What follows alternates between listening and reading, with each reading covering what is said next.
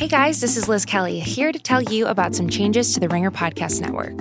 The Press Box with Brian Curtis and David Shoemaker is moving into its very own feed and will now be coming to you twice a week.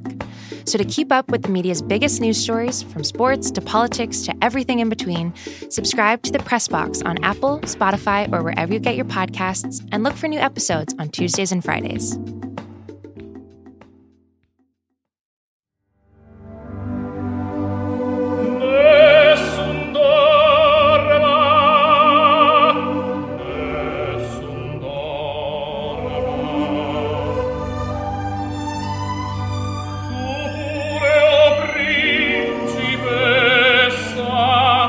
I'm Sean Fennessy. And I'm Amanda Dobbins. And this is The Big Picture, a conversation show about our long career working in the writing room of a late-night talk show.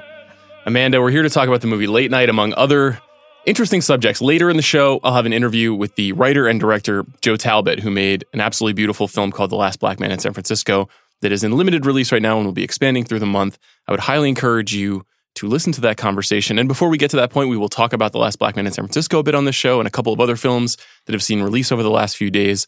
First and foremost is the aforementioned Late Night. Amanda, this movie premiered at Sundance in January to what I would say is a great deal of fanfare. I would say it was probably the noisiest release that came out of that festival. It was purchased for a tidy sum of $13 million by Amazon Studios. Amazon, of course, has done this in the past. They did it with The Big Sick, and they did it with the Kenneth Lonergan film Manchester by the Sea. They've been able to release these movies out into the world and see some pretty solid returns on them, given that they're a traditional festival fare. What did you think about the movie Late Night? Well, it's important to note that Late Night was written by Mindy Kaling and also stars Mindy Kaling and Emma Thompson, who is among the most important figures to me in the world. Emma Thompson is really, really speaks to me. I was wondering if you were going to add the to me assignation, and because you were leaning into one of the most world historical figures known to this race of humans. She is kind of the British Meryl Streep, which is a comparison I want to explore more. There's a specific Meryl Streep role that we will be talking about, and we talk about it every time I'm on a podcast. But she is also extremely important to me. I have a great connection to Sense and Sensibility, and she published the script that she wrote for Sense and Sensibility. She won an Oscar for it, and also published shooting diaries that she kept during the filming of Sense and Sensibility, which I read in moments of distress to soothe me. So I was biased going into this movie. I think another thing we should just briefly recount the plot of Late Night, which is that Emma Thompson is the first and only female host of a network late night show. And the show is not doing well. And so Mindy Kaling is a young writer who is hired in the writer's room. And she is the first woman in the writer's room in a long time. And the only woman in the writer's room in this context, and is young and new and is bringing some fresh perspective. And so it's about Emma Thompson's struggle to keep her show and learn how to be in the workplace. It's about Mindy Kaling's struggle to learn how to be in the workplace and deal with her ambition. And I'm a sucker for those types of movies. I think two of my favorite movies of all time are Working Girl and the aforereferenced Devil Wears Prada. And it's very much in that genre. So I really enjoyed it while wanting a lot more from it in a both positive sense and a negative sense. That's interesting that you say that. I think I went in with a muted sort of expectation for this movie, expecting it to be a bit grungier, a bit more festival. Yeah. And I was surprised by how polished and clever and clean and well shot and dynamic it was, and also how traditional it was in many ways. I've been thinking a lot about kind of who's the real star of this movie? Who's the main character of this movie? And then I was reading Alison Herman on The Ringer writing about the movie, and she, I think, correctly identified that this is actually a rom-com between a mentor and a mentee, which I thought was an insightful way to imagine the story, because the story really bounces pretty evenly between Emma Thompson's arc and Mindy Kaling's arc. Mindy Kaling is, this woman who works in a chemical plant. By dint of some contest, she gets an interview with an executive at some mega corporate firm that owns a network. That gets her in the room interviewing with Dennis O'Hare, who happens to run Emma Thompson's show. Then all of a sudden, she's on this show. And then, of course, as you pointed out, Emma Thompson longtime talk show host. There's something interesting about this movie, Mm-hmm. which is that I've never seen a movie present a trailblazing idea being over already. That we see her at the end of breaking down the walls of a woman coming into this space of late night talk shows, a British person. There are now a number of British hosts over the last 5 or 10 years. We learned that obviously she's been doing this for at least 27, 30 years. And so where we come into the movie, it is somehow both radical and old-fashioned at the same time, both because of the story and because of some of the storytelling choices that they make. So when you say you wanted a little bit more for it, what is it that you wanted more of? Well, I hesitate to turn every podcast that we do into some referendum on like the medium and the genre and the type of project that is being made. But Mindy Kaling is an extraordinarily accomplished TV writer. And much of this movie, which I think is really smart in the way that it talks about the comedy and TV industry and women in that industry, is based on her own experience and her knowledge, and it has that lived-in authoritative feeling. She also is just very good at writing those kind of specific TV bits, like doing the very funny character scene or kind of those moments that feel lived in and like you want to spend time with the person. And obviously she wrote on The Office for a long time, which is the, now as we know it, peak example of people just want to spend time with this show. And, you know, also created the Mindy Project. But so I really wanted to spend more time with these people. I found the world very charming. Obviously, I just want to spend time with Emma Thompson in any capacity. But so I thought that was a strength and I wanted more from it, while at the same time feeling that some of kind of the movie plot jumps were not as fleshed out as I wanted them to be. Like the whole John Lithgow plays Emma Thompson's husband, and there is an infidelity scandal in this movie, and it's resolved very quickly. And they kind of jump through all of those character machinations and emotional revelations really neatly. And that just felt like a lack of time. And we have this running category on the rewatchables that is Bill's category of would this work as a 10-part Netflix series? And I thought about that halfway through watching the movie. I was like, this actually would be a good TV show, a good 10 series, because it gives you more room to explore all the ideas that this movie introduces and explores to varying degrees. And then also leads into, I think, Mindy Kaling's real strength, which is creating worlds and atmospheres that you want to spend time in. Yeah, I think she also writes with an incredible high energy. She writes good punchlines. She tends to flesh out her characters pretty well, though you're right that, and we talked about this last week with Always Be My Maybe, that there is a kind of up from sitcoms quality that sometimes infects the writing of a first feature. And invariably what happens is you know how to tell a story in a very specific way. And if you spend 15 years writing stories in a very specific way, some of that is bound to find its way into movie writing, which is just significantly different. Now, hang with me because I know this is going to bore the shit out of you, but I was listening to a podcast about screenwriting over the weekend and the challenges of screenwriting. It was a very interesting conversation. Is Craig Mazin, who was on the show last week, and he was talking on his show that he hosts with John August. He was basically reading a lecture that he's given before. And one of the things he talked about was finding the theme of your story. So the theme of a story is not good versus evil. That's not a theme. The theme has to have sort of a problem. It's a canard and a problem. And the theme of this movie, very interestingly to me, is excellence at the cost of decency. So Emma Thompson's character, Catherine Newberry, is, we are told, incredibly intelligent, incredibly gifted at what she does, experienced. We see her Emmys myriad times in the movie. They can't stop telling us how good she is at this. And the reason she's so good, apparently, is because she's not a nice person. She doesn't play well with others. She's difficult to work for, but she expects nothing but the best. There's a problem with this because she doesn't seem to work very hard, and she doesn't interact with any of her writers, and she doesn't really put anything to the test at any given time. So there's an expectation that maybe she's lost something on her fastball, but also we're supposed to understand her as this all-powerful figure. And there's just like a slight there's just like a slight story problem in the movie when you're watching it. And because of that, and if you were in a 10-episode series, I think you'd be able to iron that out over a long period of time. You'd be able to understand maybe how the show got away from her over a period of time. Because is it that she was rich? Is it that she was tending to her husband who has fallen ill? Is it that she's just gotten complacent? We don't really know what happened to Catherine Newberry that led her to fall so far from her perch.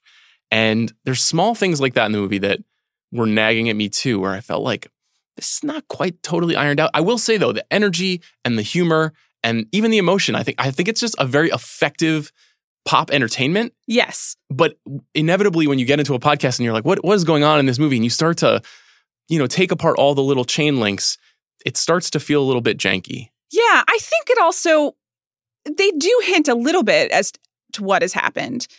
And some of it is that she's out of time and that she is aging and that the world has changed. And, there are a lot of social media jokes, some of which are funny, some work better than others. There are jokes about her age and being a woman in this world, which is an interesting idea. And this is when we have to point out that this movie does explore what it is like to be a woman in a male-dominated workplace, and I think interesting ways. And that's something that Mindy Kaling has unique experience in. We should note, and I thought that A.O. Scott put this really well in his review of the movie, that they had to advance the cause of women in comedy beyond reality in order to explore the sexism in comedy, by which he means there has obviously never been a female late night host of a network show. It's 2019, and that has never happened. And so they are kind of retrofitting a level of progress in order to explore the problems that might come with it, which is fascinating. And it's science fiction. Yeah. And, I think that's interesting. And they do explore aspects of it. But I'm interested in all of those things, even though I don't care about late night, probably because they've never had a female host on a network late night show. But I would love to hear more about it. And that's just another case where they raise a lot of questions. It's a rich text. And it's a text that's very interesting to me. So I would have liked a little more room to go around it. That said, I think the Emma Thompson performance is tremendous. I mentioned Devil Wears Prada because she is kind of doing British Meryl. They've even got the hair. The clothes are fantastic. A lot of the Marni platform sneakers. They paid attention to that. And I think that I think the performance is great. The role is not as complex because the Emma Thompson character is ultimately pretty redeemed. And that question that you raised about excellence versus decency, at the end you can have both. Which is not true. Yeah, and you can see that Catherine Newberry represents, I think, a lot of people in the ecosystem of late night and just talk shows in general. There's a lot of Ellen DeGeneres happening here. There's a lot of David Letterman happening here. There's not a lot of the new class, I would say. There's not a lot of Stephen Colbert. There's not a lot of Jimmy Fallon.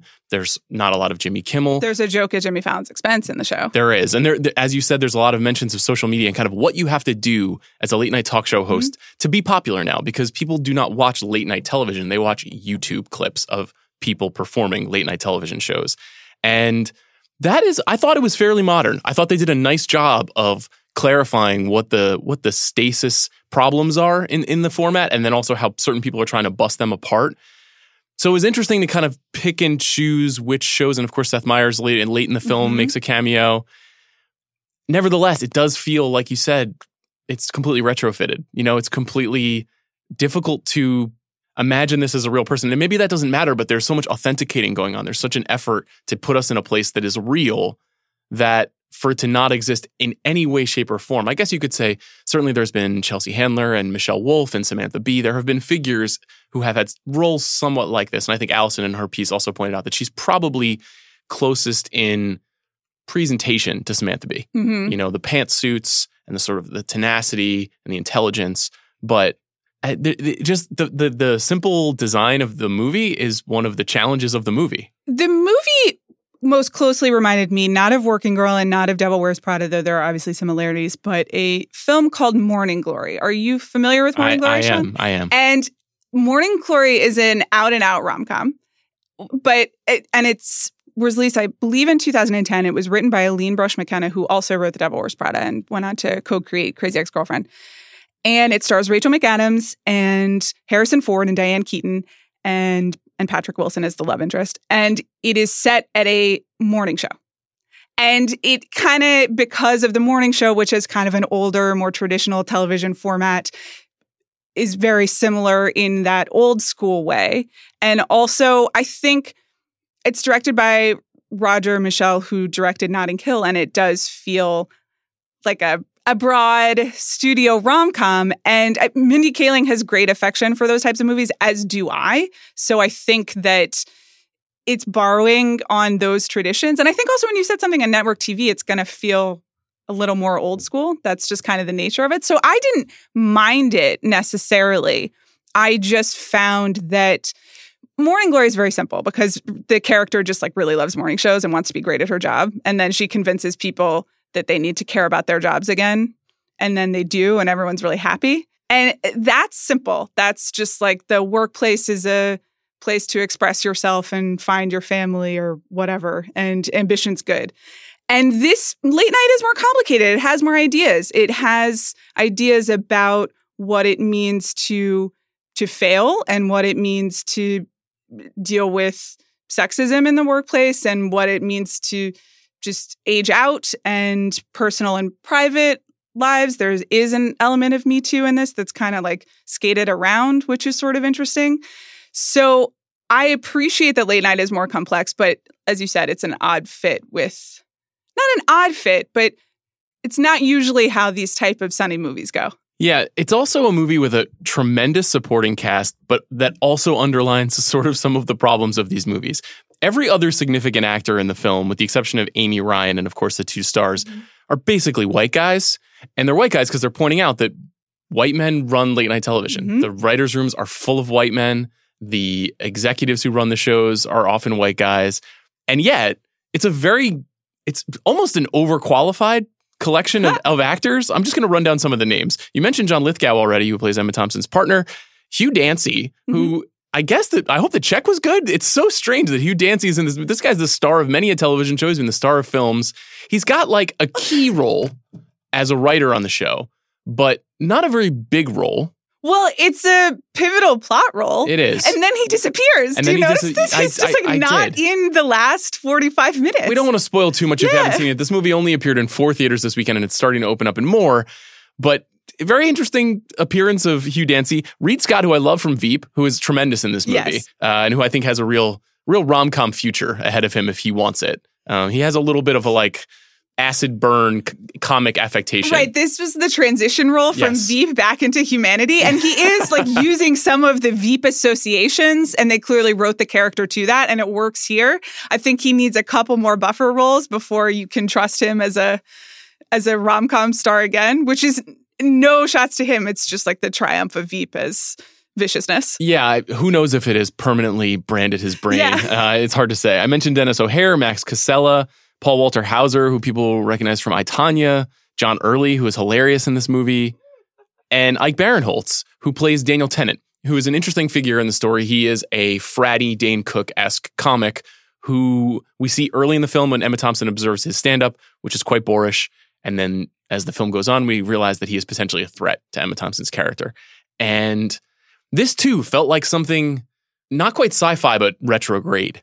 It was like, this is actually 2005 comedy. And the idea of a Daniel Tennant being a potential threat to a late night talk show host in 2019, I had a little bit of a hard time with.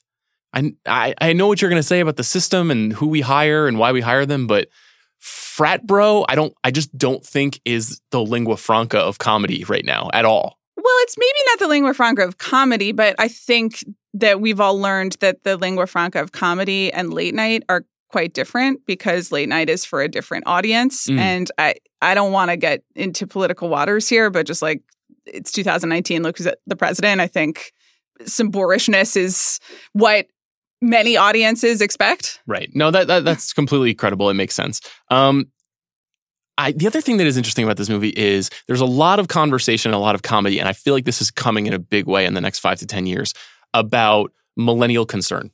Older people being frustrated by the way that younger people express themselves. There are a lot of jokes at Mindy Kaling's character's expense, particularly at the end, a note about earnestness. And there's a beautiful turn of phrase that Emma Thompson's character has where she says, I don't know why your generation is so obsessed with catharsis. You should call it catharsism.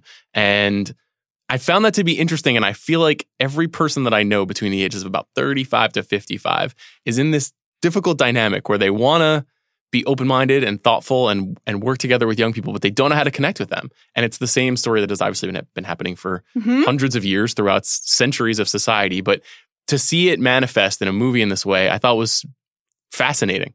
I really want to single out, there's a speech that Emma Thompson gives that's about solutions.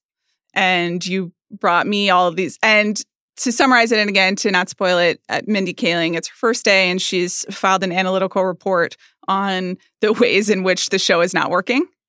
And Emma Thompson sits through this and then is just like, what do I do? And the Mindy Kaling character is like, I don't know. And Emma Thompson gives this large speech about always bringing solutions instead of problems, which is definitely the best work advice that I have ever received. And I have, as a millennial, have been on the receiving end of it. And you could hear Mindy Kaling is so interesting because I think she is right on that edge. She's like us. She's kind of a late millennial. And has had experience learning how to do all this stuff in real time, which is clearly informing the piece, but is also now runs shows and in many ways has also inhabited the Emma Thompson role in the industry. Successful. Yeah. And so I found those, the work millennial balance to be a conversation with both sides of herself to an extent. And I thought it was really smart as a result. And I felt like it was something everyone could learn something from it. Yeah, I think so too. It's a very clever movie, and it's like I said, we're kind of dissecting it piece by piece here. Generally speaking, I had a very positive feeling about the movie when I walked out. It's totally watchable, yeah, and delightful, and hits all of the pleasure points that a movie like this is supposed to hit. It also struck me as, even though we're talking about millennial concern and late night television and the intricacies of all of those things, the hiring apparatuses, it's pretty old fashioned, I would say, in terms of the execution, like what it gives you. You know, it gives you love, it gives you triumph, it gives you unity at the end. Like it's mostly an up with feelings movie. And we talked, was it last week, 2 weeks ago? 2 weeks ago about the kind of the difficulties of Booksmart. And one of the things that we talked about with Booksmart, which I would say is a similarly energetic and rewarding viewing experience that feels a little bit like an old kind of movie and a little bit like a new kind of movie, and they're mashed together. And they're both come from sort of relatively nascent studios that are trying to launch movies like this that feel like the old but also look like the new. And Booksmart went into 2,000 theaters right away. And Late Night was going to go into 2,000 theaters right away. And then 2 weeks ago, they decided, actually, you know what we should do is build word of mouth. So what we're going to do is we're going to open a week earlier in fewer theaters, and we're going to see what happens. And they were hugely rewarded. Their per-screen average over the weekend in a small amount of theaters was very, very high. It was the second highest of the year, second only to Endgame. And they now have buzz. And they have people like you and I on a podcast talking on a Monday morning about why this movie is cool and why you should check it out. And then the movie will open in, 1,800, 2,000 theaters next weekend. And we'll see, is Emma Thompson still the powerful Oscar-winning star that we imagine her to be, or at least you hope she still is? Is Mindy Kaling a nascent film star? Was it worth the $13 million bet at Sundance? Is this summer's Big Sick? Et cetera, et cetera. What do you make of the, real-time example of counteracting what Booksmart didn't do? Well, I think we sat here and we talked a lot about Booksmart, and the only thing that we were sure of was that the rollout strategy was just mishandled. And I think we felt that even before it opened, that you and I sat here and were like, well, we really like this movie, but are people going to go see it in theaters?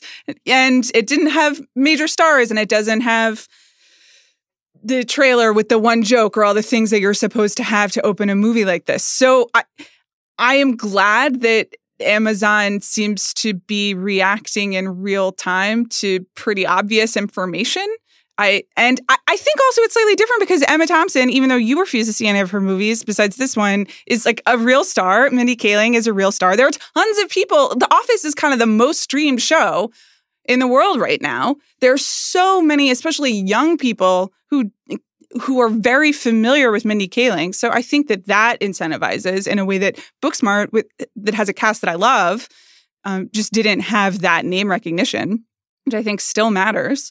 I don't know. Again, I wonder how many people who are listening to us, I think they would go see it anyway, So I do wonder about the ecosystem of buzz and how insular it is versus how many people outside of the kind of the film internet go to see something? I heard from more people inside the industry about our Booksmart conversation than any conversation we've had since the Oscar show.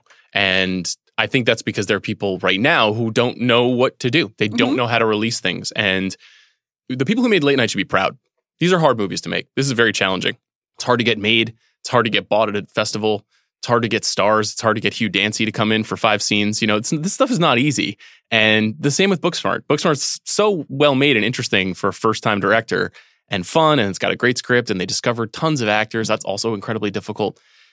And I understand the sort of the anxiety that comes with this, and I understand why people are interested in it, and I'm interested in talking about it. It just, sometimes it seems a little bit less complicated than it actually is. You know? I agree. It's just, there's no, well, what are you going to say? Well, I know I say this in every podcast, and I'm so sorry to everyone who has to hear this, but we do know how people go to the movies now. The information is pretty much there. It's an event. It's like an amusement park experience. You go for the most part, though, in our next segment, we'll talk about a place where people didn't go to see superheroes and explosions. But that is what people do, and then they watch other things at home. And to your point about, was it $13 million well spent? Well, Amazon also has a streaming service that they can put this on. And I think that you would just have a fantastic time on a Friday night watching Late Night on Amazon Prime if you are a subscriber. And I will probably do that too. And I was not paid to say that, by the way. I just really like Emma Thompson. And so I think it works out for them, and they're able to kind of hedge their bets as well. I think in general, we do know more than we think we do, as you said. And it's kind of mostly people who are not willing to acknowledge the change as opposed to not understanding the change. I think that's right. Emma Thompson is very interesting. Maybe I'll make a real effort to get involved in her work for the rest of the year for you, for the sake of these conversations. There's been a deal on the table where you will watch Sense and Sensibility and I will watch the cartoon movie, and we'll talk about it. Please respect it by calling its name. I honestly don't know which Spider-Man it is. There are like 8 Spider-Man movies. It's the one that has the drawings and all of the actors that I like, and I'm sure I'll be moved by it, but I will not watch it until you watch Sense and Sensibility. Blaspheming it is no way to get me to watch that movie. Emma Thompson has another movie coming out later this year. It's called Last Christmas. It's a romantic comedy. I'm so excited. She is the co-writer of this movie. It's directed by Paul Feig. It stars Henry Golding and Emilia Clarke. You may remember them from Crazy Rich Asians and Game of Thrones, respectively. I saw a trailer for this movie at CinemaCon. Looked great. Looked like it was in the Amanda zone, I would say. I read a description of it that, and I remember the phrasing because it said that this movie is, quote, somehow based off the lyrics for Wham's song Last Christmas.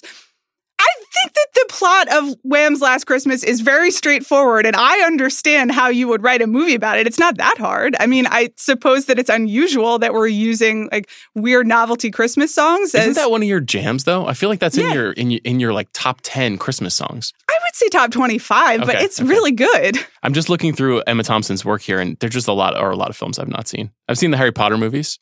She's a little daffy in those, but it's good stuff. I also enjoyed her daffy work in the Meyerowitz stories. Yeah. Big fan of that movie. Oh, God, when she drives the car into the all-time fantastic scene. But her classics, I'm just not that familiar. Howard's End, Remains of the Day.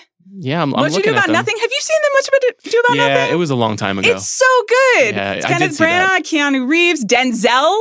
Delightful. I liked her in Primary Colors. That was good. Yeah, she's very good. Angels in America, I saw that. She is a tremendous actress. I'm a fan of Emma Thompson. I'm going to watch more Emma Thompson movies in the year 2019. You know, you alluded to some of the struggles at the box office of these amusement park movies. And something happened this weekend that I have not seen in a long time. We used the phrase bombed about Booksmart a couple weeks ago, and that was probably too strong. Because Booksmart did not bomb. It underperformed what the studio had hoped it would do. X-Men Dark Phoenix bombed.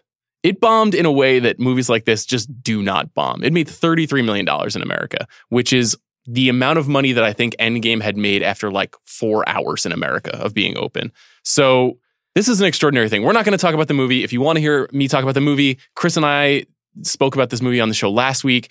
It is not good. That's one reason why this didn't work. Well, I said I wanted to talk about the movie because we are going to talk about all of the hand-wringing and various industry analysis. And I think all of it does play a part. But you and Chris came out of that movie and were like, this is a disaster. And I, being annoying, was like, is it really that much worse than something else? And you guys were like, yes, it is not. It's not good. It didn't make sense. And I think that matters. We don't acknowledge that enough. Like sometimes when you release just a bad movie and it's the third bad movie in the damn franchise, of course no one's going to see it. I believe this is the 11th movie in the franchise. Well, but it's like that. First of all, I was trying to be nice to the other movies. And it's also the X-Men restarted with First Class, I believe, right? Yes, that was the sort of reboot. And that was very good, and I saw it. It is very good. It's because Michael Fassbender just like travels around Europe and South America for a while in leather jackets. Great stuff. That's just not the plot of the film, but whatever you say. That happens, okay. And that's a good thing to put on film just for people who want movies to succeed. I think you're thinking of Inglourious Bastards. It is like, I always say, it is like Inglourious Bastards. It came after Inglourious Bastards. That happens. It's fine. And then I believe the movies in the series in kind of that reboot phase were not as well received. Is that correct? Not exactly. Okay. First Class and Days of Future Past we talked about were both very well received. And revisiting them, Chris and I really liked them. Mm-hmm. And Age of Apocalypse, which came out a couple of years ago, 3 years ago, in fact, is quite bad. Mm-hmm. And a lot of the analysts have pointed to the fact that movie essentially lost the faith of a lot of the fans. And so when they got word that this movie was also not good, a lot of people stayed home, which I think is plausible. And we've seen that happen with a lot of franchises over the years. There's been a lot of comparing this year of John Wick 3 to other franchises and the way you take care of your franchise and the way you supercharge every time and make people understand that you have to do something new to come out and get excited. Dark Phoenix obviously did not do anything new. In fact, it had repeated a storyline that we already saw 13 years ago in a movie called X-Men The Last Stand. Have you seen that film? No. Okay. Why this happened is interesting. There was a big piece on Sunday in Deadline, and then there was a big piece in The Hollywood Reporter this morning about all of the things that happened. I'll just point out a couple of the factors that are significant. Maybe read you some quotes from some unnamed sources that appeared in these pieces. So the date was pushed twice on this movie. Originally, it was last November. They moved that date, and they swapped in Bohemian Rhapsody. Good choice by Fox. And then it was going to be February. Then they moved that date and they put Alita Battle Angel, produced by James Cameron, directed by Robert Rodriguez, in that date. And somehow they made Alita Battle Angel successful. Miraculous. But by moving the movie to June, it didn't work. It was fatigue. It's not a summer movie. One thing that I think was a fair point that Deadline made over the weekend was Dark Phoenix is a very dour film. Very downbeat, it's theoretically sad, but it would need real emotional toll for it to be sad. And that's just not something you want to see in the middle of June. That's just not the kind of movie that works in that environment. Not something I ever want to see, but... Well, there you go. And a lot of other people agreed. Critics gave it 22% score on Rotten Tomatoes. We talk all the time about how Rotten Tomatoes doesn't mean anything. When something is this low, though, that's pretty bad. That's a bad sign because Rotten Tomatoes is efforting a sort of buoyancy around the movie-going experience. And it had a B- cinema score. A B- cinema score is like getting a 27 on a math test. Cinema score is the most ridiculous weighted thing. There have only been 9 movies that have gotten an F. Almost no movies get a C. To get a B- for a superhero movie, which is the most crowd-pleasingest style of movie, fiasco. In the Hollywood Reporter piece, there's a quote here that says, "There was a misguided feeling that Age of Apocalypse was an anomaly, that we just got it wrong." This is an insider who works inside of Fox. We were wrong. Movie studio folks don't say that.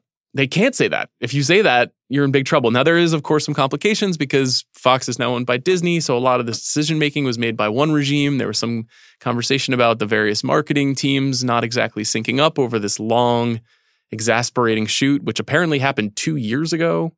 This is a unique fiasco in recent modern Hollywood. Yes, though some of it, and I think it's unique, especially in terms of the honesty of that quote of "we were wrong," though it just seems like it was bad. But this is, I actually really want to talk about this. A lot of movies are bad. A lot of movies are bad. Yes. That's true. Was Captain Marvel bad? A lot of people would say so if with a gun to their head. But in the MCU, there's a kind of brand management that happens where we don't get to say that. We don't get to say that something doesn't work. You know, you and I talked about it on this podcast, yes, and we decided it really didn't work. There were some good things about it, certainly, and Captain Marvel is definitely better than Dark Phoenix. But that's not really a great film. And it didn't matter. And it has like a 91% Rotten Tomato score. Well, I mean, that doesn't mean anything either, as you know. So, because everyone is just kind of like, I'll give it the benefit of the doubt. And then suddenly it arrives at 91. Right. I do kind of think, even the scheduling is people understanding that they have a mess on their hands and they're doing their best to to rearrange it and kind of minimize losses. And so you put it in June and you hope that Sophie Turner, who is the star of it, is coasting on Game of Thrones and brings in some, even though, you got to know that I love Sophie Turner. It is the summer of Sophie Turner. Like, please listen to Jam Session for much more about her, but she just doesn't have name recognition the way that people did 10 years ago. The franchises have name recognition, not the actors, even ones as charming as Sophie. So it just seems like they did their best, and 9 times out of 10, a studio can find a way to at least market or, quote, save a bad movie. But then every once in a while they can't. And it feels like they prioritized all the things that did work, and then this is the one where you got to cut your losses. That's what it seems like to me. And that happens, like, in the same way that Solo happened for Disney, in a way. It's like you can save almost everything, and every once in a while you're just like, well, we got to take an L on this. The minute the toxicity becomes public becomes a problem. A lot of comparisons were drawn between the challenges of making Rogue One and the challenges of making Solo. And the minute that the filmmakers, Lord and Miller, were fired off of Solo publicly, the jig was up. Yeah. Everybody thought Solo is not good. Now, Rogue One had what sounds like similarly fraught situation behind the camera, and they brought in Tony Gilroy to essentially rewrite, and it sounds like reshoot, much of that film. Captain Marvel, there were definitely reshoots. There are always reshoots on superhero movies. These are hard movies to make, and things have to change, and especially when you're working with this much continuity. But the reshoots and the challenges that happened, and also look at the history of X-Men movies and the way that Bryan Singer has just gone under the bus in all of these reports, and the way that everyone has walked away and noted how Bryan Singer would just not show up for several shooting days on all these movies, which is something we heard about on Bohemian Rhapsody, but is now coming to light in a big way. All of the shoots of these movies are messy. And seen from one angle, all of these movies are bad. And seen from another angle, all of them have something that they're aspiring to that is credible, admirable. Even in Dark Phoenix, which is essentially Sophie Turner is the star of this movie. There had not been a female lead figure in an X-Men movie before. Even in The Last Stand, which was ostensibly Famke Janssen, it was way more Patrick Stewart and Hugh Jackman. Notably, there's no Hugh Jackman in Dark Phoenix 2. I should point that out. But also, this is theoretically a movie about depression, about dissociative personality disorder. Like the themes in the Dark Phoenix story are really heavy. There's a feminist aspect to this story. There's all kinds of things that if you look deep enough, you could really retrofit it and say, this movie matters. It matters to 2019. Now, would that be a bullshit line that we get on a lot of movies like this? Sure, of course. But that hasn't stopped anybody in the past. It hasn't stopped us from pursuing think pieces about these kinds of movies on the site. That's true. It's hard to do it second or third, though, in the year, because Captain Marvel did that to middling results, I would say. And then not middling returns. Not middling returns, but, and then I think also the Avengers with that kind of whole girl power thing, I hated it, and it seemed like everyone else did. And they learned that drawing attention to the fact that it took you 5 or 10 or 15 years to make one movie starring a woman gets as much negative attention as it does positive. And I try not to engage with the really fanboy, trolly aspect of the internet but I suspect, knowing what we know about how Ghostbusters was received and, movies that are targeted to men and feature women, generally there is always a small but vicious outcropping of response. So maybe they just decided it wasn't worth it. It's plausible. It's plausible they just cut bait. That's a potential factor. But we're talking about a lot of money on the line. Marshall Schaefer on Twitter pointed out that 3 sequels this summer have underperformed their predecessor's opening weekend by 50%. It's the first weekend of June. That's a bit of a cataclysmic number. The only reason to make a sequel is to make more money than you made on the last one. That's the point. And if you can't do that, and a lot of these movies can't do that, we could also talk about The Secret Life of Pets 2, a movie I have not seen, but also underperformed this weekend. And I mentioned this earlier in the year, I think after we saw Us, and I was like, I think this is going to be a weird year at the box office. It's not going to do that well. And it was down 15, 18% early part of the year. It's still down 6%, which is not good. We've already seen the biggest movie of the year up until I think maybe when the Star Wars movie comes out. And Endgame was as big as a movie can possibly get. There's only been one movie in the history of movies that made more money, and the box office is still down. And the only movies that really make any money are superhero movies. And there's only 2 superhero movies left this year. Do you know what they are? The Joker. Yeah. Sad Boy Joker. Yeah. And Spider-Man, the cute Spider-Man. Yes, it's not called the cute Spider-Man. But he is. They should call it the cute Spider-Man. They should call it that. It's Spider-Man Far From Home, which comes in July, and then Joker. Is Gwyneth Paltrow in that one? We'd have to ask her about that. I wanted to chat with you about that very briefly. For those of you who haven't seen The Chef Show on Netflix or looked at Twitter, delightful moment. I can't believe it took me this long to reference it. I'm so glad you and I didn't even discuss this. Roy Choi and Jon Favreau have a show on Netflix in which they make food with famous people, I suppose. It's a fun show. Great viral clip last week in which Jon Favreau was chatting with Gwyneth while they were preparing, I don't know, some beautiful taco maybe. And Jon pointed out that something had happened when they were making the movie Spider-Man. And Gwyneth Paltrow, in all earnestness, said, Spider-Man? I wasn't in Spider-Man. And Jon Favreau said, yes, you were when we were filming it. And she, again, goes, no, I was in the Avengers. Which, like, clearly she had, like, practiced it. It was like, I know what the Avengers are. And it's a full 30 seconds of Jon Favreau being like, yeah. But then there was the press conference, and then we were in, and she was like, that wasn't Spider-Man. I have never related to an energy more in my life.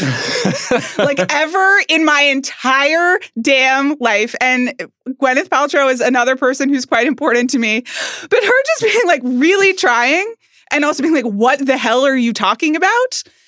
Is number one, deeply relatable to me, but also just a great summary of how these movies are put together. Because I remember the scene in question, and I'm sure they just tacked it on to some other Avenger stuff, and she's just doing pickups throughout the day, and you barely know what it's for. I mean, Tom Holland has said that he just has to do a green screen, and he doesn't even know the villain that he's fighting because they don't trust him to spoil plot points. So I understand how Gwyneth got there. Her presentation of the information is all time for me. Again, look closely enough, and it's a metaphor for all of this consumption. Totally. All these movies are running into each other. No one can remember anything or keep it straight. It was a great comic performance, even though it was not pre-written. I mean, yes. you could put that in a sitcom and it would work beautifully. As I said, there are 7 comic book movies in the books, and there's only 2 left. Gwyneth Paltrow might be in one of them. I don't think so. I guess that means she won't be in Spider-Man Far From Home, though we can't trust her to say yay or nay. We literally have no idea. She easily could be in it. I think the movie box office is in it's going to be in a tough spot. I think one other thing that I'll be interested to watch this summer, and you kind of alluded to it, of, quote, what is a summer movie? Because that has changed so dramatically in the last 5 years. And it just used to be that you would go see Independence Day or Men in Black or kind of one of these big, dumb blockbusters during June and July primarily. August was also even a dumping ground. And the calendar has shifted so dramatically.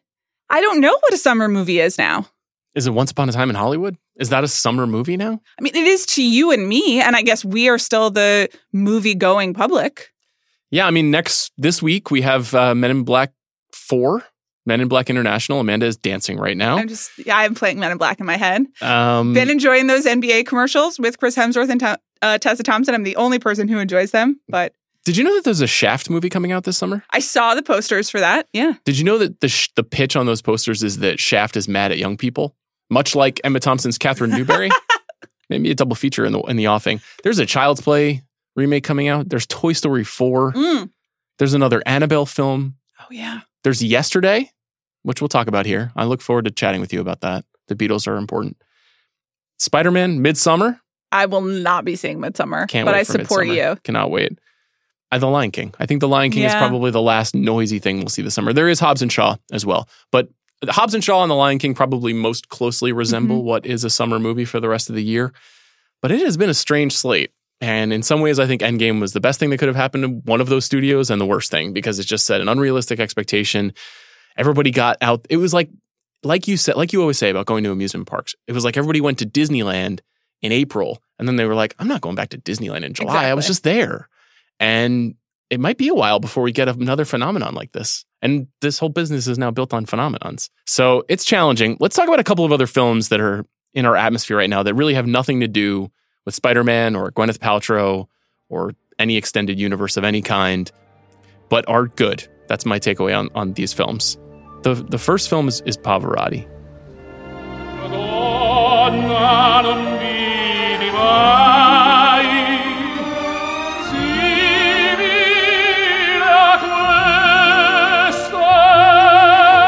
Yes. Did you see this? I went yesterday. Oh my God. Yeah. Okay. And wept at the end. So Luciano Pavarotti, of course, the famed tenor, born in Modena, Italy, known probably primarily as one of the three tenors and a close friend of Bono's, though he's maybe the greatest singer of the 20th century. Ron Howard has directed a documentary about his life. As a movie, I think it's fine. Yeah. It's very straightforward. It's very hagiographic. It's kind of cradle to grave. He was a beautiful boy with a baker's father, and he grew up to be an incredible man. He had some foibles, but they weren't that bad, and we'll kind of skirt around them. And he loved life, and he was charismatic, and he just wanted to sing and bring opera to everyone, and then he did. Yes. Women loved him, and men wanted to be him. However, here's what's good about this movie. You're in a movie theater, and Pavarotti is singing so loud. I had this thought too. That's all it is. It's just, we walked out of the theater. My husband asked, "What'd you think?" And I was like, I love listening to the songs really loud. It's like a 4-year-old. Now, there is one part of the film, early in the film, that essentially explains why Pavarotti was so important. And it's because he had a unique ability to hit the high C.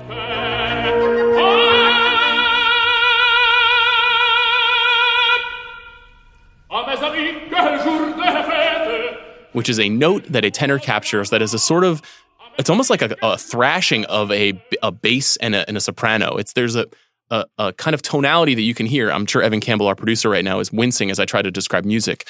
But he is able to capture something vocally that less than 1% of the population in the world can do. Yes. And even amongst his other tenors, and we see him with other tenors in this movie, Placido Domingo, among others, just completely outclassing them. He's so much more powerful. Yes. And his voice is so much more beautiful and full.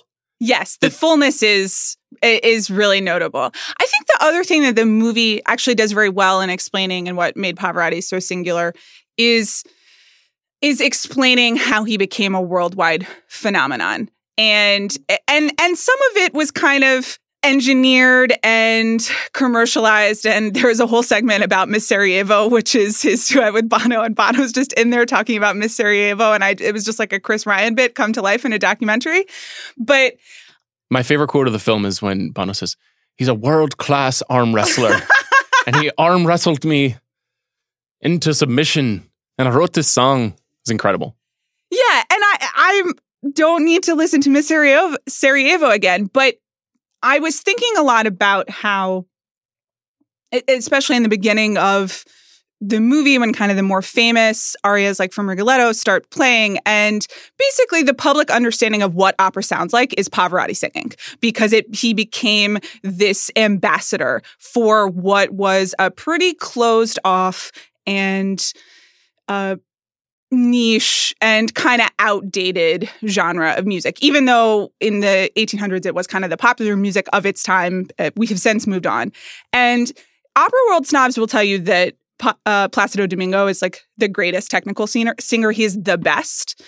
And Pavarotti in his lifetime was kind of both celebrated and reviled in the opera world because he was shinier and he was a star instead of a technician.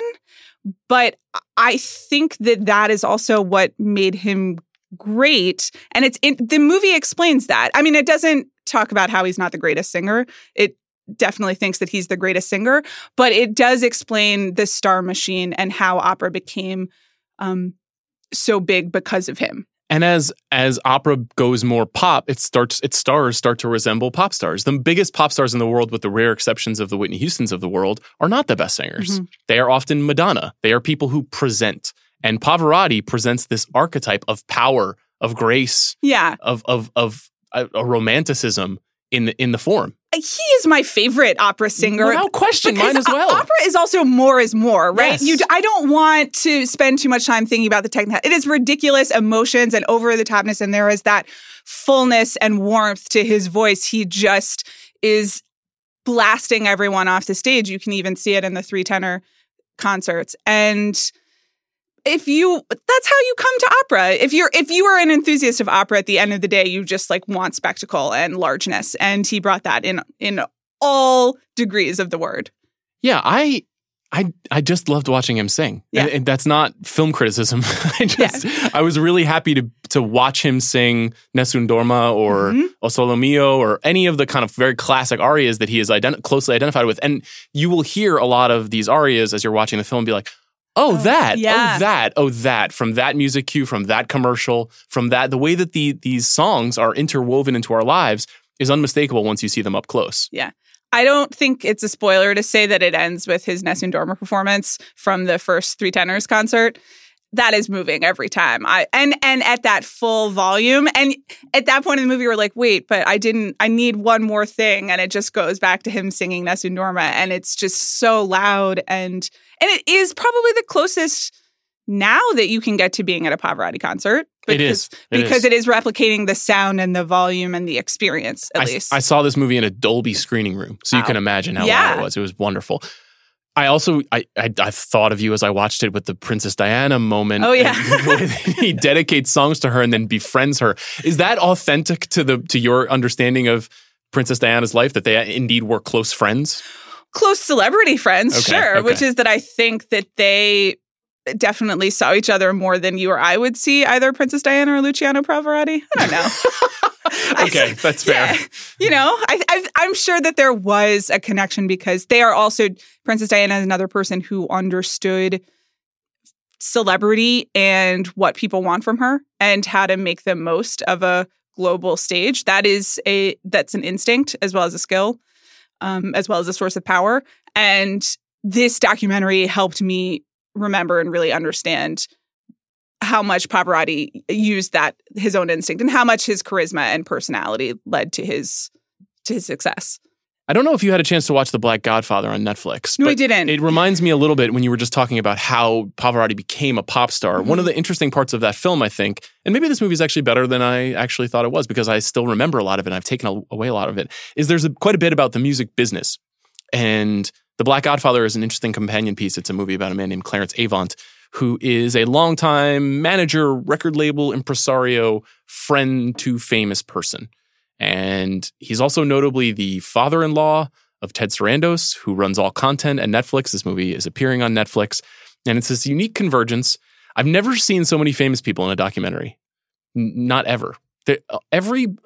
Feels like every famous black entertainer of the last 50 years is in this movie talking about what a brilliant and important man Clarence Avant is, who is largely anonymous to the public.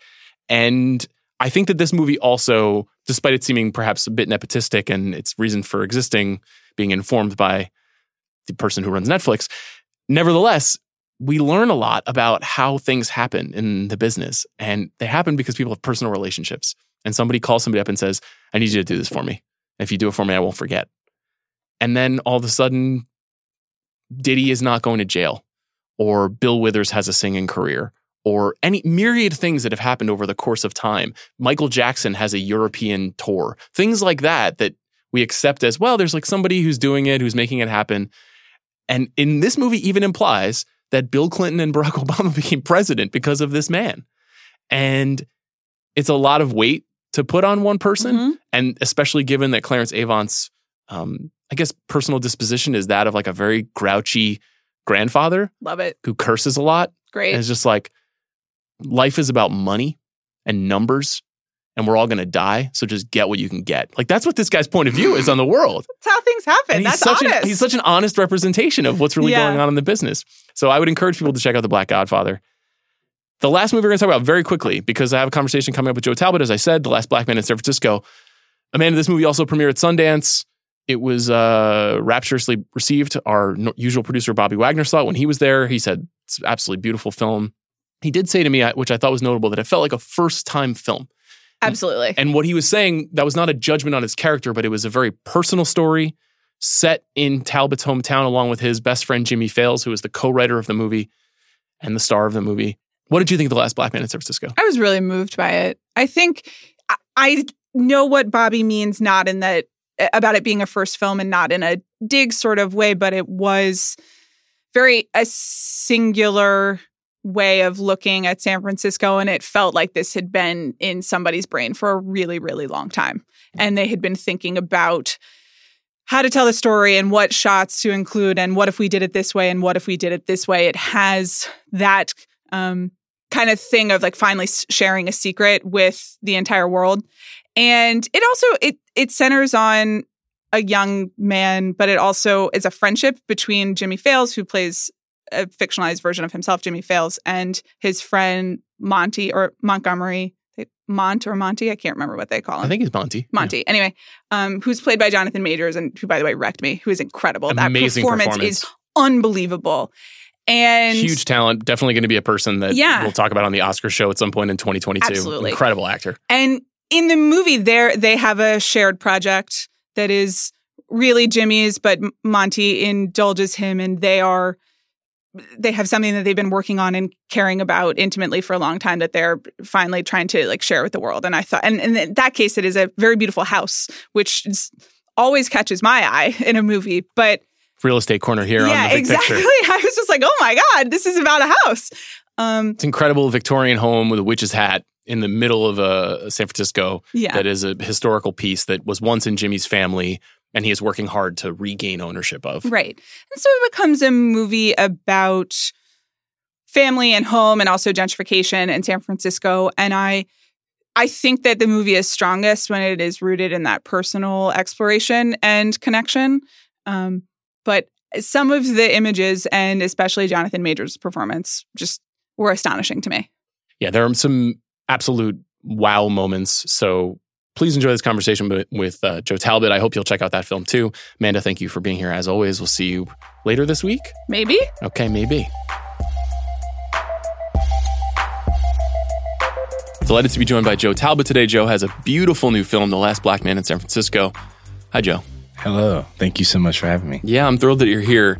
I want to start at the very beginning because I think people really first became aware of you when this film premiered at Sundance, but it's a collaboration between you and a longtime friend, Jimmy Fails. Paint a picture for us. When did you and Jimmy first encounter one another? Jimmy and I met as kids at Precita Park, which was sort of hugged the line between Bernal Heights and the Mission, where we both grew up. And so, the movie is about Jimmy trying to get back this childhood home. And in real life, after he lost that home, he moved sort of all around San Francisco and wound up on Army Street, the housing projects down the street from where I grew up. So we met, and, not long after, it felt like we had our first sort of long heart-to-heart, and that became a part of our dynamic, was these sort of long conversations we would share.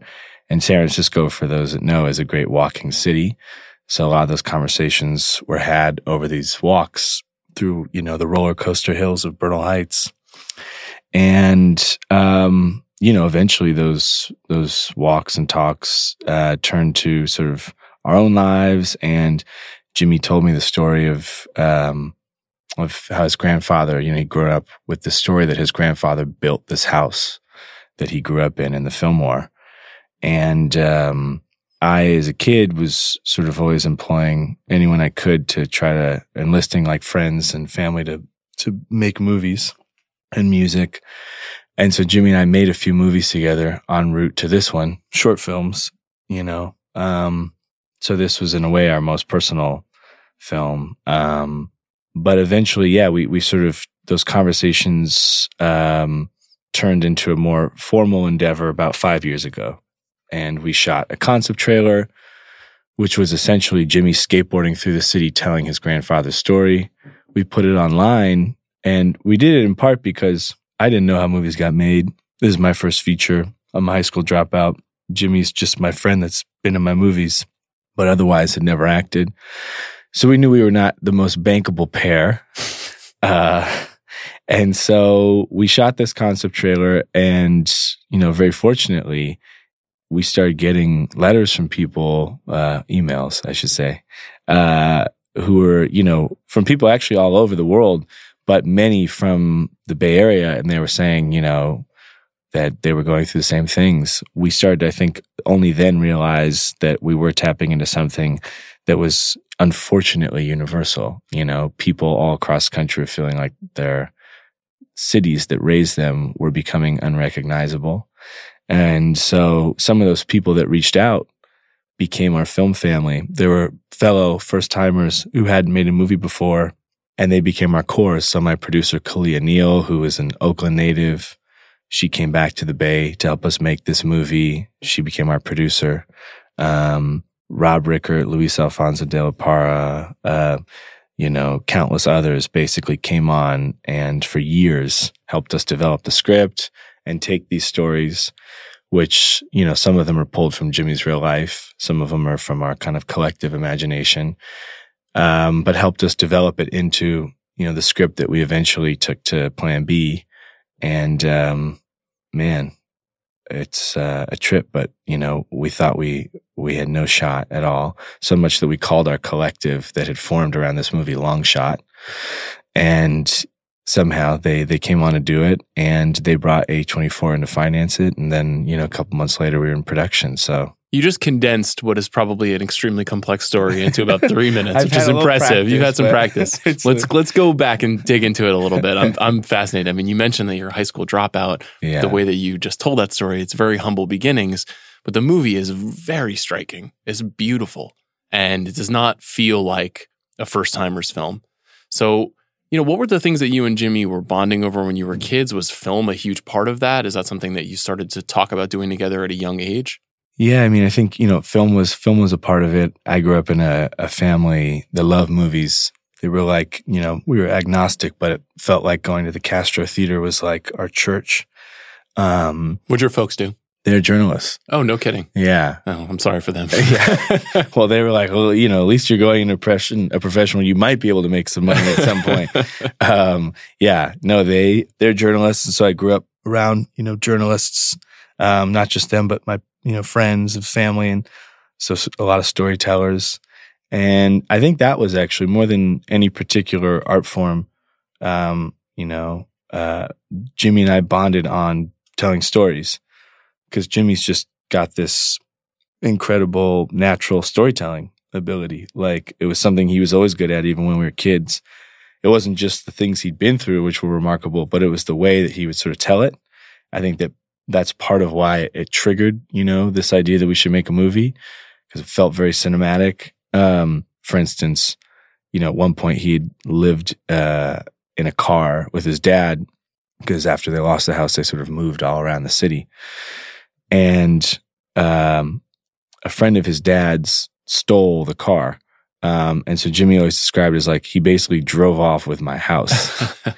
And so in the film, that character is played by Mike Epps, who has a kind of wonderful way of interpreting this character, who doesn't quite admit that that's what happened. He's sort of in denial about it. And when I met Mike, I was like FaceTiming. It was one of the weirder experiences of my life. I'm like, grew up watching Mike Epps, and I'm FaceTiming him while he gets his haircut, and he's so casual. Like, Mike Epps is kind of, the person that you hope he'd be in real life. He is that guy. And he said to me, he was like, which actually that was brilliant. He was like, Joe, I think Bobby has San Francisco beat. And I said, why do you say that? And he said, because he doesn't want anything. Everyone else in San Francisco is chasing something. People have come there for a gold rush to chase something, and Bobby doesn't want anything. I don't even want this fucking car that I drove off with. You take the car. Car's a piece of shit. Jimmy wants this house. He's chasing this house, which is interesting. I think that is true of San Francisco right now. There's so much anxiety and this sort of blanket of stress that lives perpetually over the city and its residents, no matter what you do, because we're all trying so hard just to exist there, and so that was, I think, part of what we were trying to channel into this movie. Yeah, there's a unique energy, conflict almost, in showing a place that you love, lovingly, and also revealing some things that are happening to it that are unfortunate, frustrating, upsetting. Yeah. I'm curious about how you actually filmed there and made it there, and at what lengths you had to go to make that happen. Well, filming there was, actually, to your point, sort of spoke to the very feelings we had about San Francisco. It's beautiful. It's like a place that I've never left, actually. And so you keep finding ways to fall back in love with it over time. In fact, the longest that I'd ever been away from San Francisco in my life was to come down here to edit this film. Literally, at this lot where we are now at Sunset Gower. So this is very strange being back here for the first time since we finished the edit. I think last time I was here, I was like, nearly dead, killed over in the final stages of the edit. We were working really hard to get it ready for Sundance. So David Marks, my editor, is a hero. Somehow we made it out. But before that, I'd only left San Francisco for a week. My whole life. That was the longest I'd left. Wow. So you are sporting your Giants hat proudly right now. I only a couple people threatened to beat me up on the way to work, actually. This is dangerous territory. Yeah. Most people were actually, I think, welcoming. And occasionally, more and more, I would get like whispers from waiters at restaurants or people walking down the street where they're like, "Go Giants." Oh, wow. Because I think, LA is reaping the benefits of San Francisco's losses. A lot of people are moving down here. That is a key part of the story in a lot of ways. The idea of being priced out of San Francisco and moving to Los Angeles is insane. But in the last 10, 15 years, it's become such a literally competitive city that must be so strange for someone like you who's lived there his whole life. It is in part because you grow up on the stories, on my mom's side, I'm fifth generation San Franciscan, but my dad came from LA to San Francisco and some of his siblings did as well. That was the place for his generation where you came to be an artist, to be a writer, beats, hippies, if you were gay, African Americans came, to work in the shipyards during World War II, looking for opportunities that they didn't have in the South, So it is a place you grew up where you grew up on these stories of old San Francisco being a safe haven for people to be themselves and for artists. But now you'd have to be delusional or a very wealthy artist to move to San Francisco. And so the only people I think that, at least that I know, that are making art there are for the most part natives who've kind of rallied to tell these stories. And even us, of course, we're barely getting by. We lived, me and Jimmy, at my parents' house for 5 years to get this movie made, which made for some pretty funny interactions with the neighbors. Because, when we finally brought on Plan B, I was taking out the trash one day. And our very nice neighbor said, "Oh, how's the little movie going? Is it good?" Because they'd heard about it. And my mom said, "Brad Pitt is producing his movie." And my neighbor was like, sort of like in disbelief, like that I would live at home and have a movie being, EP'd by Brad. But that is, I think, in a way, what it is to be a San Franciscan right now. So what about actually filming the city? Is it easy to get permits and do things like that? Because like you said, you're really showing the city in an incredibly beautiful way and in a way that like I'm not as familiar with it. So it was some things that I hadn't seen when I wasn't just being tourist guy visiting the city for 2 days. Sure. So how do you figure out where to go and how do you make that happen? Well, we have sort of a lifetime's worth of location scouting. It feels like in the back of our minds that we brought to this, but we learned as we got deeper and deeper into the process of making this film that San Francisco apparently is one of the hardest, if not the hardest cities in the entire country to film in. It used to be a place, in the 90s, a lot of TV shows were filmed there. And so when you talk to veterans, that have been there, below the line people for a while, they'll tell you the stories of, Nash Bridges and all the other productions, the good old days, San Francisco. And of course, before that, Coppola and Zoetrope and Lucas being there trying to sort of make it a budding, film community. But by the time we were getting ready to make this movie, it didn't feel that way. And so, I think it was one of the hardest parts of this production. One of the things we did, because we knew it was going to be really hard and we really wanted to feature exteriors. We wanted to feature not just, San Francisco that I think people recognize as, in films, but our own side of San Francisco, the lesser known side of San Francisco. We scouted for years, more officially for about 2 years. Basically, while we were still writing, me and some of my closest collaborators, Luis Alfonso and Rob and Jimmy, would walk around the city and look for places that felt right. And sometimes we'd meet people on the street or we'd find certain locations that then we would end up writing into the script. And so scouting became a particularly important part of the early process. That's how actually we found Jimmy's house. It's a very hard house to find in San Francisco, an old Victorian.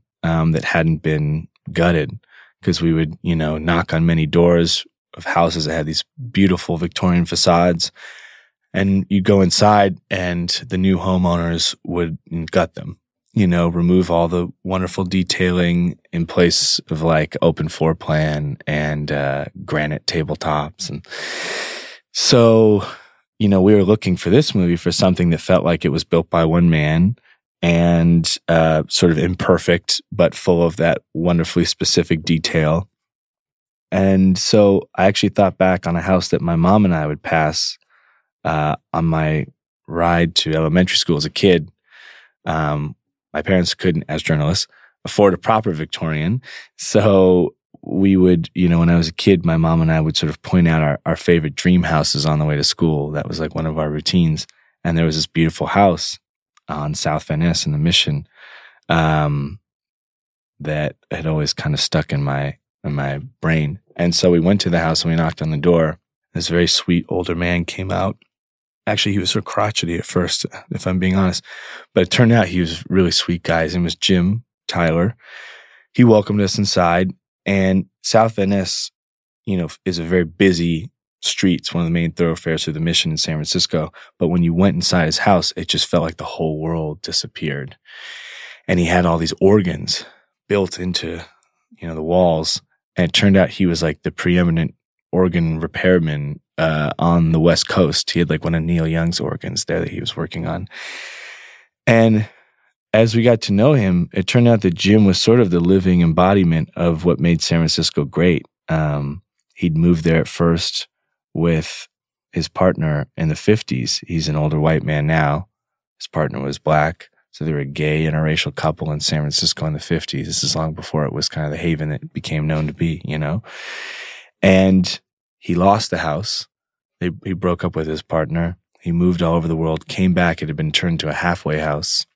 He rebought it a second time and spent the last 50 years of his life restoring it to its proper condition, including carving shingle by shingle the witch hat, which you see in the film.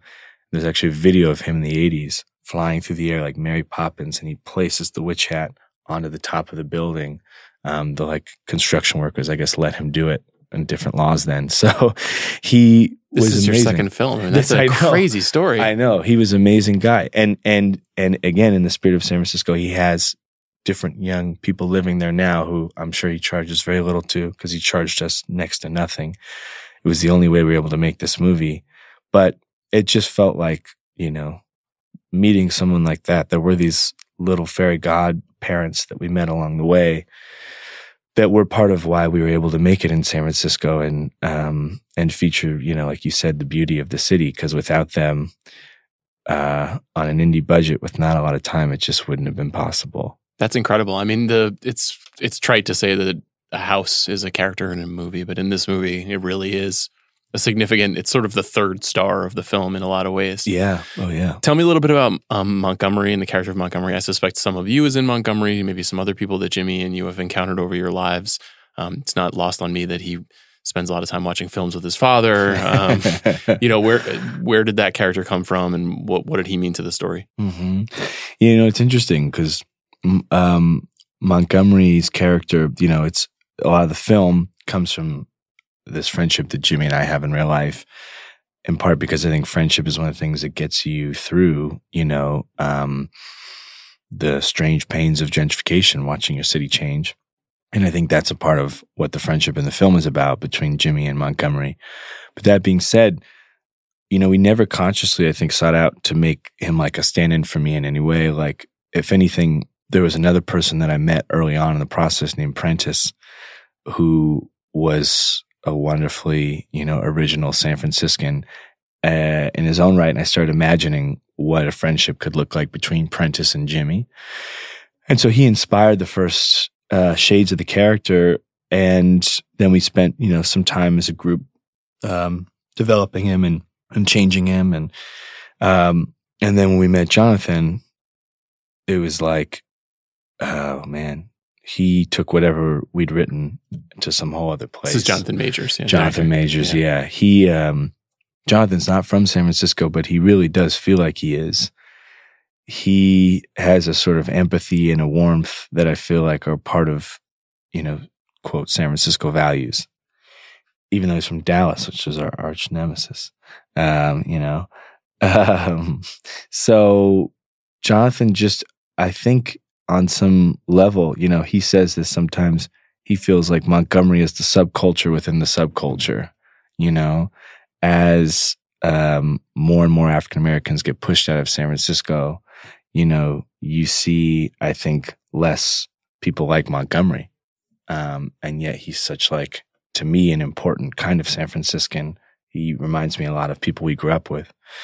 But it was, there were a lot of reasons why it was kind of felt like a blessing to meet Jonathan. But one of them was the film only exists, it only works if you really love and believe this friendship. It's one of those movies, I think, no matter how pretty it is, it doesn't work otherwise.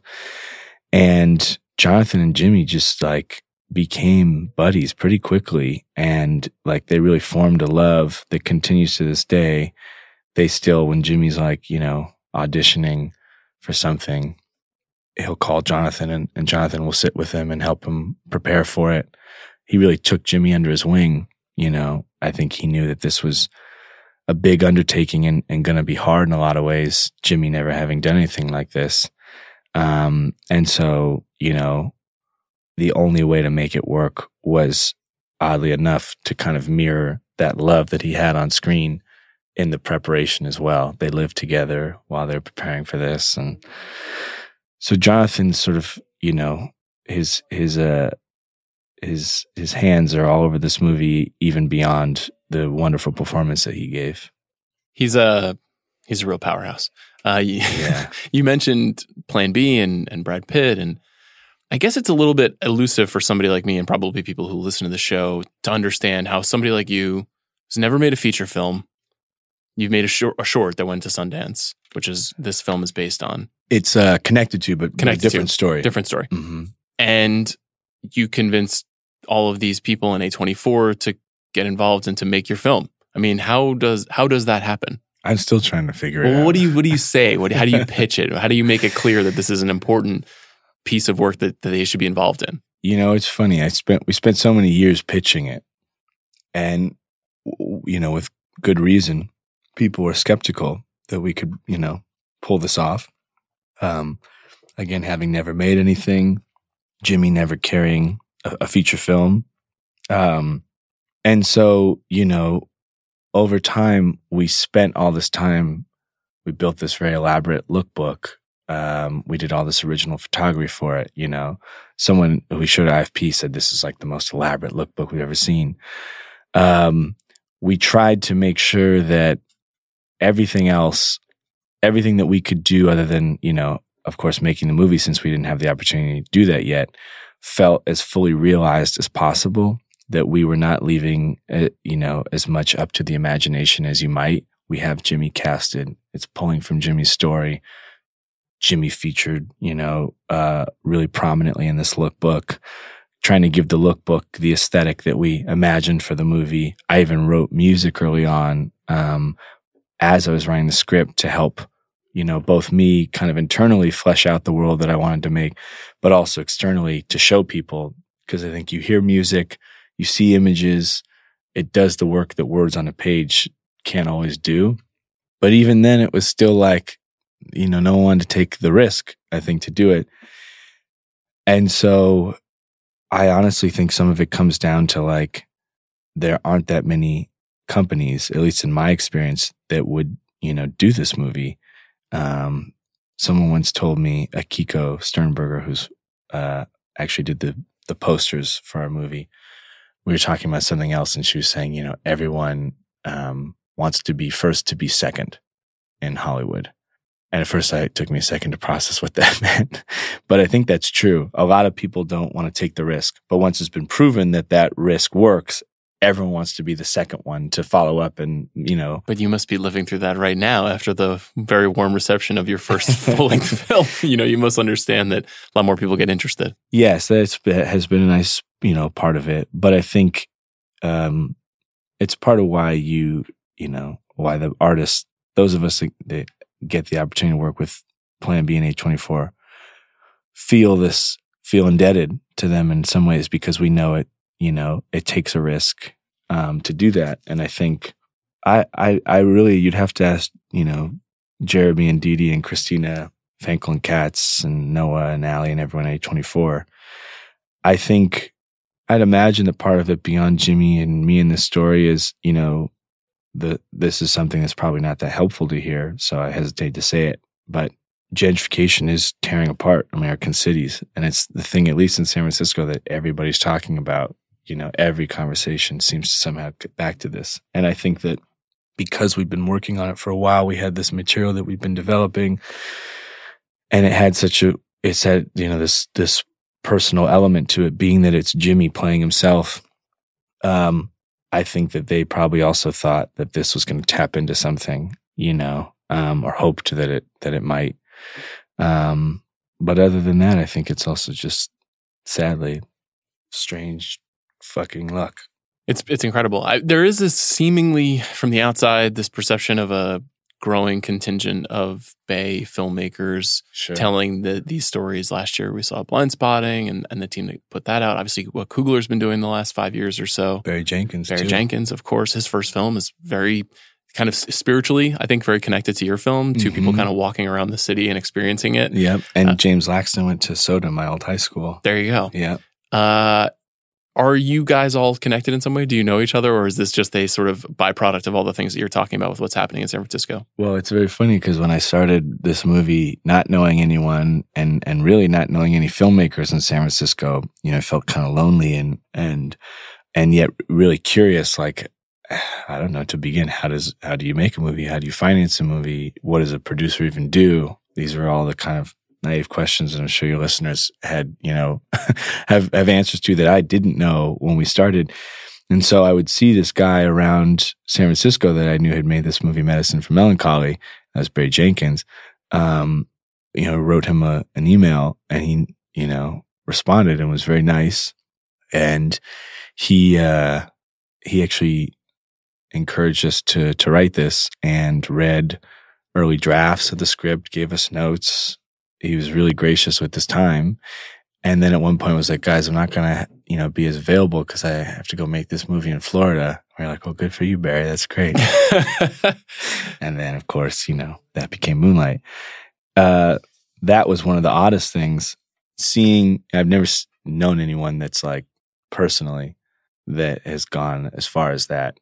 And it was really inspiring to see. I cried watching the Academy Awards because it was really remarkable and gave, I think, us hope in some strange way. But that made it even stranger then to be working with Plan B and A24 these years later. We kind of would all just, when we first met, I think we spent the first 10 minutes of the meeting going like, this is really weird, that we know the same people. And especially for us, because San Francisco, as close as it is to LA, feels so far away. I do think you're right on a larger level. I mean, there's this interesting thing happening in the Bay right now. I don't know if it's like, the sort of reactionary rallying cry against what we're feeling is happening to San Francisco and to Oakland across the Bay as these places become, harder and harder to live in, that the artists are sort of, reacting and making this work. I think the sort of funny thing about it, though, is I know Boots. Boots was great, and I met him when he was working on his movie. We made sure that years ago, as we were first sort of starting out on our respective journeys, we'd meet sometimes and talk about what was going on in our films. Oakland does feel sometimes when you're in San Francisco a ways away. And so I think we were proudly watching what was happening with Blind Spotting, with Sorry to Bother You, and Ryan, of course, being from Oakland, and Barry having spent time in San Francisco. But San Francisco also has its own very unique sort of history and relationship to gentrification. And so for us, it at times felt like we were sort of in our own little bubble, not just me and Jimmy, but our sort of whole little collective. And I wish there was more of like because we're not the only filmmakers in San Francisco, obviously. There are some other great filmmakers that are there that are trying to make work. that have been working on their projects, some of them longer than us. And you meet some of them along the way. But one thing that is important to me and that I hope we can do more of is like, spending more time amongst each other. Because I hate to admit this, but I felt more connected to artists when I came to LA. It's a hard thing to admit as a proud San Franciscan.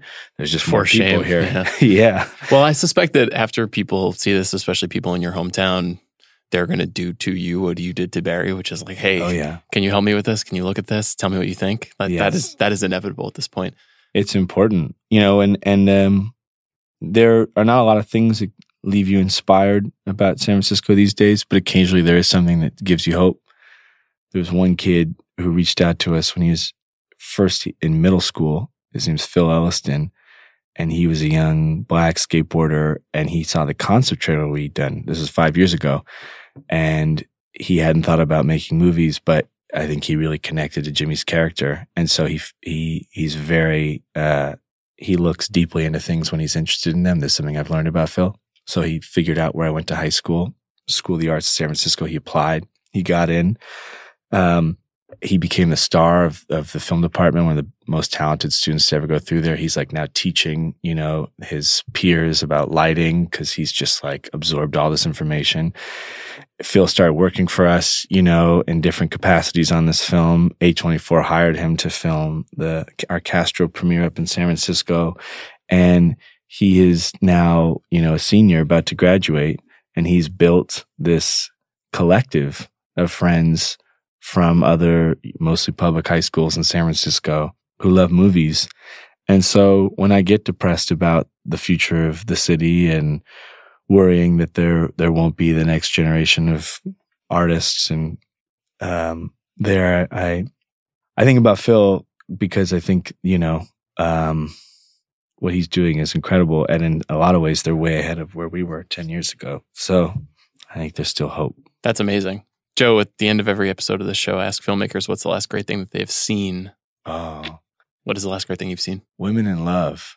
Oh, wow. Yeah. Yeah. A throwback. I love that movie. Yeah. Is that Ken Russell? Ken Russell. Yeah. It's amazing. I don't know if I've seen, who's in that? Glenda Jackson? Glenda Jackson is unreal. I think she won an Academy Award for it. That's right. Oliver Reed, Alan Bates. Where'd you see that? In a theater? No, I think it was poking around Criterion, as one does, as filmmakers do in our off hours. Yeah. It's becoming increasingly common when I ask this question. People bring up Criterion movies. Yeah. I know, I hate to be a cliche. Yeah. No, it's good. But they're just so damn good. Oh man, that movie is like blew my mind.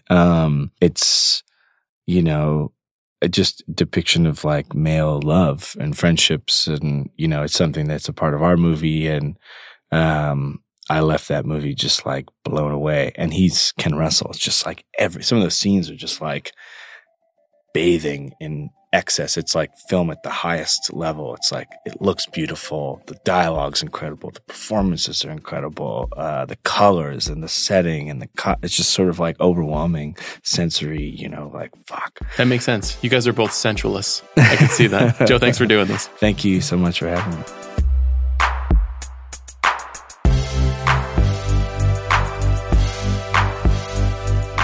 Thanks as always to Amanda Dobbins and to my guest, Joe Talbot. Please tune in later this week where I'll have a conversation with maybe one of the 5 or 6 most important filmmakers of my lifetime, Jim Jarmusch. See you then.